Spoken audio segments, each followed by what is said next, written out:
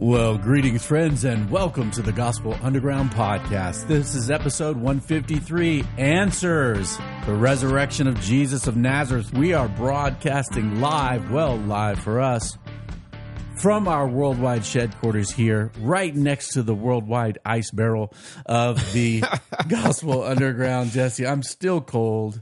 Guys, I delayed our recording by a half an hour today because I didn't tell Jesse till I got here. I was like, man, takes me forever to warm up after the ice barrel now because it's 30-some degrees and windy outside. I'm like, you live cold though. I do. I mean, you run hot, but I came in here, it was 59 degrees. When I plan for Gospel Underground recording days, I always layer. You always layer. I walk down the driveway without my sweater on, and then I put it on when I get here. It's so cold. You know, my friend Brent Malcolm, shout out Brent Malcolm, Brent and Tara, who's also an igloo dweller. Brent says, man, you just do cold well, because I told him, like, my first time jumping in there, I was like, I did 15 minutes at 45. He's like, what? Dude, because of you, I was like, maybe I'll start doing really cold showers. Yes, okay, so I was in the shower. In the winter, the water's actually cold in the shower. Yeah, so I don't know when it was. I guess it was the summer, because I was in the shower and I couldn't breathe. It was so cold. I lasted for like 1 minute, and then I was like, I wonder how cold it was. I wonder if it was like 40. I got my thermo pin and I ran into the water and it was like 59 or something. I was like, I can never do an ice bath. I couldn't catch my breath in 58-degree water. It was 41 this morning. And that is the key. The first minute you got to breathe. McKenna got... Yeah, I'm like, calm down, meditation breathing, prayerful, close your mouth breathing. Yeah, man, it's fun. I'm sleeping better than ever. I'm trying to get my life together in my 50s because I turned 51. I'm officially entering the decade on Saturday. You look ever since you started ice bathing. Hey, can we call it ice bathing? Ice bathing. Since you chumming myself in cold water. You look 5 degrees, 5 years younger than. Well, thank you, Jesse. It's very kind of you to say that. We all age. We can't avoid it. We don't need to fake the funk. But I don't want to. I want to grow old and be able to walk with my wife, or wrestle a grandkid or something. Teach them single legs. Single leg, man. Slam that kid down. Yeah. Teach him how to be resilient in the world. Take his beatings like a man. Well, man, what's going on in your world? I am. I'm happy to be here, Reed. I'm excited to be hanging out, talking about the resurrection. I dressed nicely for you today. You look hoping scholarly. You'd mention it, but you look scholarly. What are you going to do? I went to a scholarly event with you last week, and you look scholarly today. So it's I may have been wearing the same thing. Actually, I've got my scholarly outfit. That's a cardigan. Is that the official name of that sweater? Yeah, I think so. Yeah, I don't know these things. I know ascots, cardigans. There's like, well, this is not an ascot. That's like a thing around your neck. Or something. Yeah, it's like, hey, Muffy, come talk about the historicity of Jesus with me today. This is just a sweater, Reed. Yes. Good grief. Sweater weather, Jesse. You put on such an act. I'm just a wrestler guy. You're brilliant. Anyway, just a dumb jock. I'm just happy to be here, dressing up because I've got some fundraising meetings. Because as you know, end of the year is a big time for those of us who are nonprofits. The Gospel Underground is a listener funded. Let's do this. You don't do Patreon. No, we don't do Patreon. We don't make you listeners. You guys. You don't get special content. This is the special. You content. get ice barrel remarks for free without interruptions. You're in the middle of the end of the year campaign. We are. So I want to highlight it. Well, thank you, listeners. Jesse. You should give to the Gospel Underground. Many of you listening out there do. Many we of you appreciate do. That's that, right. And we're grateful. We do have an incredible matching opportunity, Jesse. That's right. Stop selling our podcast with filthy lucre. Filthy lucre. No, we do all things in the. I just know you'll never world. do it. Yeah. Well, thank you. Yeah. Thank you. You can donate gospelunderground.org. It would help. We do have a really significant match going on, and we are grateful for all God allows us to do. And we research, write, produce, audio engineer. We do the whole thing. We pay nobody, but squarespace.com to host it and then kick out the RSS feeds to all the places. So we're grateful, Jesse, to be here. Thank you for mentioning that. It's very kind. We are in our... I knew if I told you I was going to mention it, you'd make me stop. I would say, no, you can't do that on this podcast. We are non-monetized. Stop it. But our listeners, a lot of our listeners already give, right? Yeah. But a lot of them will want to know how to pray for you. So I think even just praying along with Reed and with, well, thank you, brother. With thank us. you. All right, move us on. Moving on. Well, we are in answers, right? We did. Why do we believe in God? Giving good answers, sturdy answers to others when they ask us the reason for the hope they have. And we talked about why. There's the most important reason we believe in God. God changed our life. God is real. That's the most important thing. But there are good reasons. Cosmological, the world exists, what caused it, what holds it into being. Design arguments, moral arguments, the encounter, sense of divine in human spirit. And then God raised Jesus from the dead. If Jesus rose from the dead, and the hypothesis that I think is true, God raised Jesus from the dead, then obviously God exists. And so today, Jesse, we're talking about the most important historical event, I would say, in all of human history, the life, death, and resurrection of Jesus. And let me just say this to our friends and listeners as we begin. Everyone for all time understood that dead people die and they stay dead. Mm-hmm. I had a conversation with a friend, Jesse, in the past where he said, well, yeah, back then they all believed in like resurrections. I was like, no, actually they thought it was a miracle because dead people die, and they knew that too. It's not a hard fact to empirically verify. Right. I know there's mostly dead, which is a challenging thing, but he's mostly dead. Miracle Max. But dead people die. And if one rose from the dead, historically, this is an important miracle. In fact, it is the central miracle of the Christian faith, right? Jesus' early followers established, right, the church. And by that, I don't mean the building down on the corner of the street. I mean God's people on mission in the world. They established the Christian movement on a message that is found in their writings and creeds. This is from the beginning of the church till now. In fact, one of those early creeds, a creed is kind of a statement that would be said and shared and memorized, right? Remember, we invented the printing press later. We have this, we have leather-bound books sitting on our desks that we should read more, probably, the Bible. Orally, people remembered the sermons and teachings of Jesus. They remembered the teachings of the apostles, and they recounted to one another in creeds. Many times when they were baptized, they would recite something. And most New Testament scholars believe one of the earliest creeds of Christianity is found in the first letter to the church at Corinth, 1 Corinthians 15, 3-8. For what I delivered to you of first importance, what I received, that Christ, here's the creed, Christ died for our sins in accordance with the Scriptures, that he was buried, that he was raised on the third day in accordance with the Scriptures. And then he appeared to Cephas, that's Peter, then to the 12. Then he appeared to more than 500 brothers at one time, most of whom are still alive, though some have fallen asleep. Then he appeared to James, then to all the apostles. Last of all, as to me, one untimely born, he also appeared to me. This is the apostle Paul. This central focus of the resurrection in the earliest Christian belief. Later in that same chapter, right, Paul goes to say, if Christ has not been raised, your faith is futile. You're still in your sins. So the resurrection of Jesus, it's utmost important to our faith. And German resurrection skeptic, a man named Gerd Lüdemann. Gerd Lüdemann. He probably wears a sweater. Openly acknowledged. This is a skeptical man. I'm just messing with you. He's a skeptical man, right? He said the resurrection of Jesus is the central point of the Christian religion. And so, as an early convert to Christianity in my early 19, 20 years old, and then this is a really important question. Did this really happen? Yeah. Right. It was for me too. I remember I grew up Roman Catholic, and so there were certain sort of baked in beliefs for me that were sort of unquestioned until I became a teenager. And I wasn't a very good Roman Catholic. But you knew I believe in God the Father Almighty. I knew the creeds. Yep. And essentially kind of coming to faith for me really hinged on evidence around the resurrection. Essentially, can I believe this is a possibility? Is it plausible that that the historical evidence supports this? I remember laying in my bed reading More Than a Carpenter when I was like 14 or something, and just being and then grabbing evidence that demands a verdict. Both of these, Josh McDowell, the bigger one, and just kind of being like, I think yes, like this. Yeah, this reasonable. That's right. It was huge for me. It's It is one of those things. And for me, I was a physics major when I was converted. And so I started believing in kind of a first cause or something out there through actually in a modern physics class. I was reading this kind of pantheistic atheist guy named Paul Davies, a book called The Mind of God.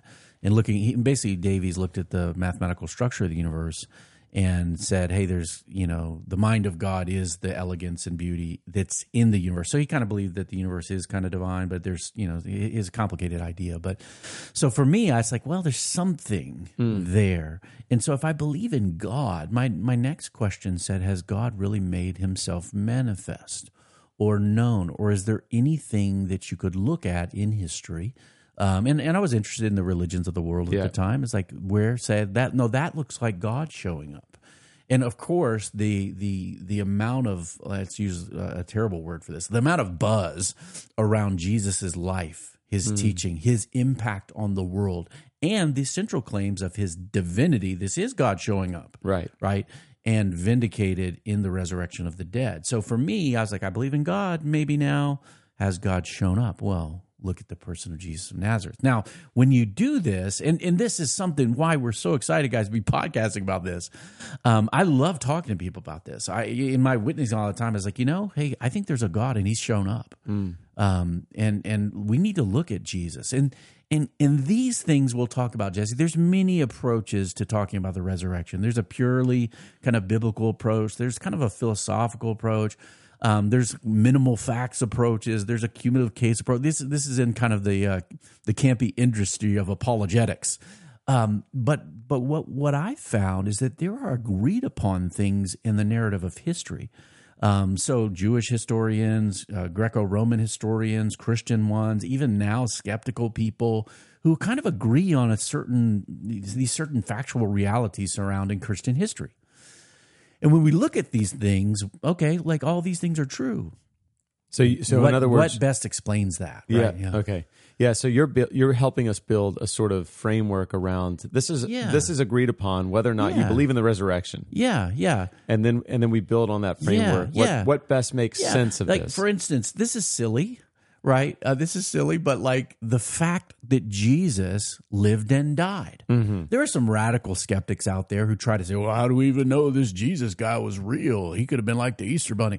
Like the fact of the person of Jesus and his death, right, under Pontius Pilate, as the Bible is attested to. Like, for instance, Jewish historian Josephus, the Roman historian Tacitus, the Greek satirist Lucian, as well as in the writings of the Jewish in the Jewish Talmud, all talk about this Jesus who lived and died, right? And look, to have a resurrection, you have to have a death. Yeah. And this fact that Jesus lived and died, and when he did, as the Bible records even, I find is non-controversial amongst anybody. Now, if you want to find somebody, you can't know nothing about last week, well, good luck, right? Good luck with having no knowledge of yourself yesterday. It's pretty rare to find someone now. Yeah. Even a kind of radical atheist who would argue against the fact of somebody named Jesus lived and died and was important to a group of Jewish followers in the first century. That's right. And if you don't think that,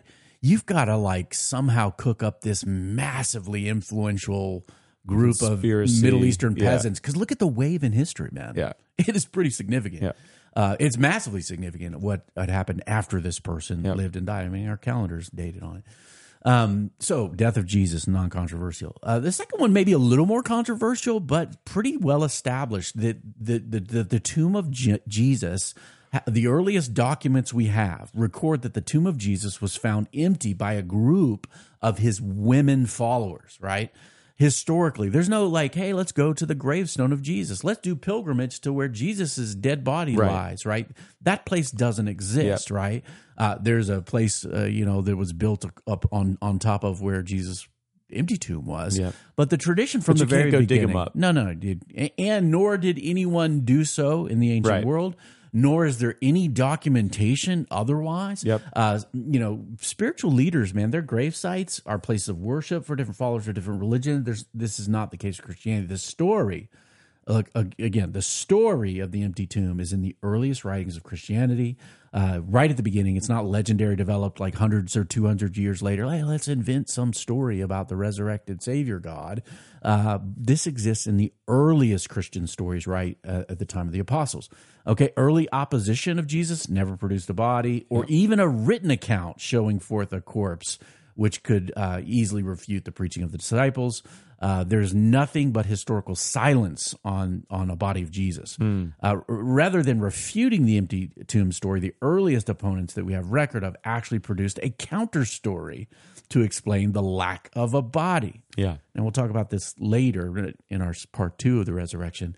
They said the disciples must have stolen it, right? We can talk more about that later. So, now, Jesse, why is it interesting to us that the gospel accounts and the earliest accounts in history record that a group of Jesus's women followers discovered the tomb empty that first Easter morning? Why would that be significant to you? Yeah, and actually that was significant to me in following Jesus. It was recognizing that if one in the first century were to make up a story about your religious leader rising from the dead, doing something awesome, one would simply not have had women as the eyewitnesses, right? Because, making it up that let's throw women in there, right? You would have had Joseph of Arimathea find him, an important person, or find him not there, and that's because in this context, women, their testimony wouldn't even have been admissible in a court, right? There's the view of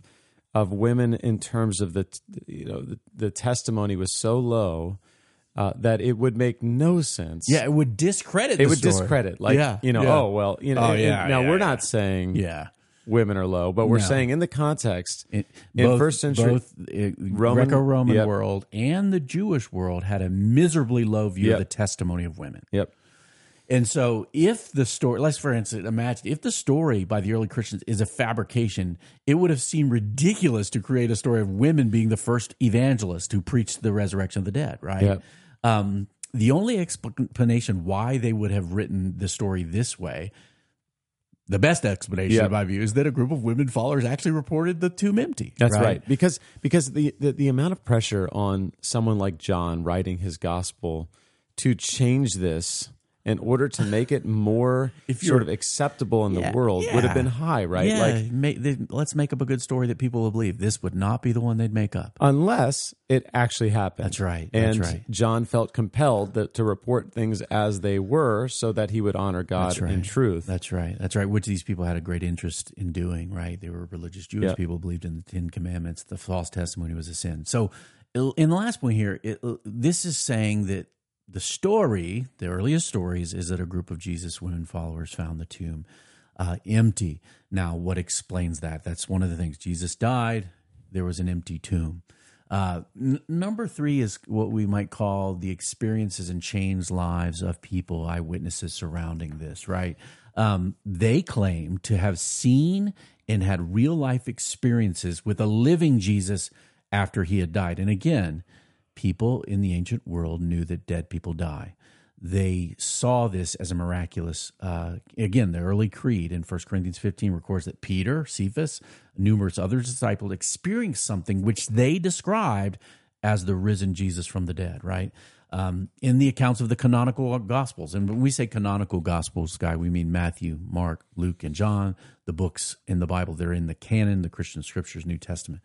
In the canonical Gospels, we have Jesus eating with people, giving final instructions to his friends, embracing him physically, right? We'll put this in the show notes, but this is Mark 15, 16, Luke 24, Matthew 28, John 20, 21, in the book of Acts. And you have even this sense in which his followers, it's not as though, they were surprised too, to a certain degree, right? Like when he's like eating fish and they're like, what? Is it going to just float through him? Like how does a ghost can't eat fish? That's when he's saying, feel my hands, feel my side. Yeah. And look, okay, imagine for yourselves that you think these people just made this up. Like, these made it up. It'd be much easier to make up, like, I don't know, a spiritual resurrection or a phantasm, or like he was like the ghost of Christmas past or something, right? His spirit appeared and floated around and spoke to us. There was an apparition or whatever. No, they say that bodily Jesus in the body that was dead rose from the dead. All right, and finally, it's not merely his friends who were impacted and changed by the resurrection. It's also his enemies and his skeptics. Okay, for instance, Saul of Tarsus, a strict adherent to Judaism in the first century, becomes one of the key leaders of the Jesus movement, right? Saul of Tarsus became Paul the Apostle. And if you grew up like Jesse, Roman Catholic, he became Saint Paul, right? His explanation that he had met the risen Christ, and this is recorded in Acts chapter 9. Now, the last guy we'll talk about here, Jesse, I think is just funny. It's kind of just funny. We got to laugh sometimes. Got to realize how humorous this be. James, okay, we're Protestant. We can say this, right? The half brother of Jesus. This is like in the Bible, right? In tradition, right? The perpetual virginity of Our Lady was later taught by the Catholic Church, that Mary never had relations with her husband the rest of her life. You got these brothers of Jesus, right, in the Bible. So James, the half-brother of Jesus, goes from being a skeptic of the resurrection to a Christian pastor and a worshiper of Jesus as God, right? Yeah. Now, look, you might convince Mikey to do this or that. Hey, Mikey, try it. You'll like it. Older brothers, little brothers, fraternal relations are interesting. Let's just say that.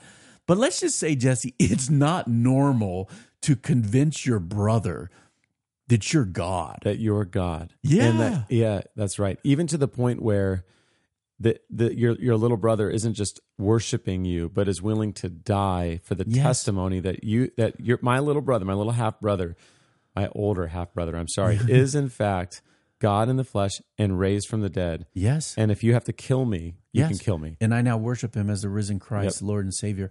And I'm the lead pastor of his church, of the First Baptist Church of Jerusalem. That's or right. The First Christian Let's Church go. of Jerusalem, our First Methodist Church, or the first Southern Baptist. He's a pastor in Jerusalem, right? He believed James, at the end of his life, understood Jesus to be no mere man and became a devoted worshiper, so much that he gives his life in the cause, so to speak. So NT Wright, a First Anglican Church of Jerusalem, Anglican Bishop NT Wright, British gentleman, a leading scholar on Christian origins, rightly places these realities together when thinking about the emergence, right, of Christian teaching on the resurrection. You want to read that for us, Jesse? Yeah, sure. The two things which must be regarded as historically secure when we talk about the first Easter are the emptiness of the tomb and the meetings with the risen Jesus. Neither the empty tomb itself, however, or the appearances by themselves could have generated the early Christian belief. The empty tomb alone would have been a puzzle and a tragedy. Sightings of an apparently alive Jesus by themselves would have been classified as visions or hallucinations, which were well enough known in the ancient world. However, an empty tomb and appearances of the living Jesus taken together would have presented a powerful reason for the emergence of the belief. Right. So what Wright is after is like the emergence of the Christian movement was based upon the preachings of the resurrection. And these two things together must be there to explain that belief, right? That the tomb was empty and they believed they met him. Jesus' death, the empty tomb, the appearances, the changed lives of his friends, of skeptics and opponents, the birth and emergence of the Christian faith are powerful historical testimony to this resurrection event. And so as we close today, Jesse, I want to touch on two interesting facets or facts about the early Christian movement. All of a sudden, right, there's this community who worships Jesus as the Messiah, right? The prophet, priest, and king, the Old Testament prophesied. The Lord incarnate, the Son of Man, right, from the book of Daniel, come to lead God's people to establish a new covenant in his own blood as the Lamb of God who takes away the sin of the world. It's interesting what happens at the birth of the Christian movement. So, for instance, the testimony of Christians was that the resurrection and the commissioning of the risen Jesus gave birth to this movement. And we find that these things happened within the first 2 decades of the Christian movement. This is very fast. If you're thinking about history, right. 2 decades ago, like what is that for us? 2003, Kylene was born, right? It's not that long ago, right? So this is right in the early first 2 decades of Christianity. We find these two things happen.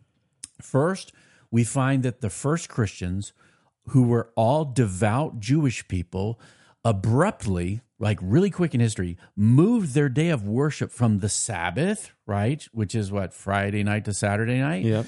Saturday Sabbath, to the first day of the week, right? We see this right in 1 Corinthians 16, the early written document, that all of a sudden they're worshiping on Saturday. Now, their reason for doing this, and we see this in later writings too, like Justin Martyr's Second Apology, he talks about why we worship on the day of the sun or Sunday, because he says it's the day that God created the world, wrought matter and space, but also the day in which Jesus rose from the dead, right?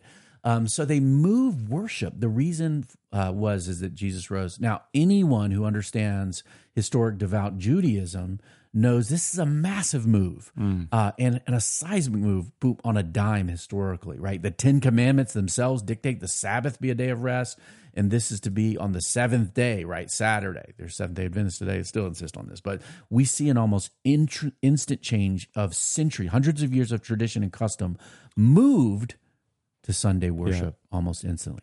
It's reasonable to say, why'd that happen? Why'd that happen? Yep. Right? And then finally, this is, I think, really striking. We also find that Jewish monotheists, that if anything, if you said what Judaism was, particularly in the ancient world, was a strident, firm commitment to monotheism in a world that had gods everywhere, right? Hero is this, the Shema, the listen up, the hear in Deuteronomy 6, the hero Israel, the Lord our God, the Lord is one, right? You find these people, Jewish monotheists, not simply worshiping Jesus as a God, right? As any good polytheist, or today, like if you say, you go to India and say, hey, you believe Jesus is God? Oh yeah, good, another one, right? Not simply as God, but as Yahweh, right? Incarnate, okay? The God who created the heavens and the earth, right? And covenanted with the Jewish people. They all of a sudden are worshiping him as this person come to earth in the flesh. This is amazing. And Christians saw the resurrection of Jesus to be a divine action of Yahweh that took place in their midst. Which, by the way, there's if you read the Gospels, it's clear that this claim of Jesus in his life is understood by the Pharisees and the scribes. It's understood by the religious leaders. And it is what got him crucified, right? They did not like it. And so, you're a mere man, plenty to be God. They picked up stones to stone him, right? Yep. And so the resurrection validated the claims of Jesus, right? So that his early followers went, yes. And his early Jewish followers, right? Yep. They moved from Sabbath to Sunday, the day that the Lord raised from the dead. And then they began to worship him, which led to, right, an understanding of Trinitarian monotheism, right? Where Father, Son, and Holy Spirit, in the witness of the New Testament, in the mouth of Jesus, in the voice of the Father, in the testimony of the Holy Spirit, in the inspiration of the New Testament, right?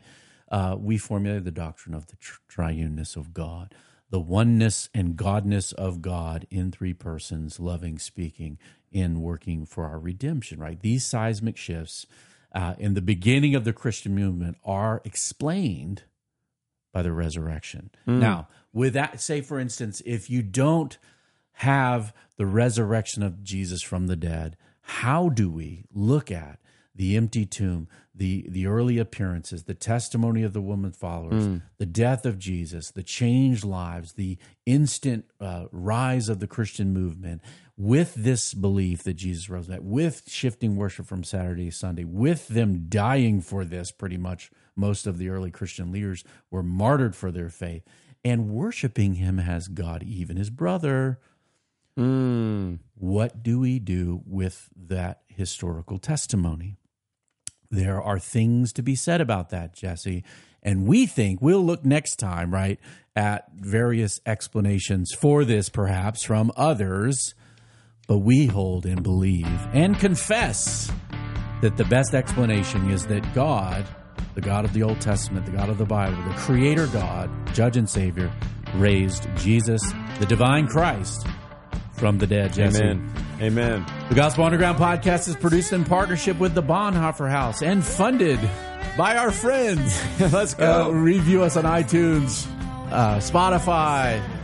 Hey, we got Spotify listeners now, Jesse. Send your comments, feedback, questions you might want us to take up here to info@gospelunderground.org, and we are a dialogue taking place after the resurrection, awaiting the return of the risen King, a dialogue taking place to see more people become worshipers of him in the borderlands between the church and culture. We'll see you next time. Peace. Great sweater, Jesse. All scholarly engagements, we need sweaters. See, this is the bonus content. Bonus content. Holla. We're out.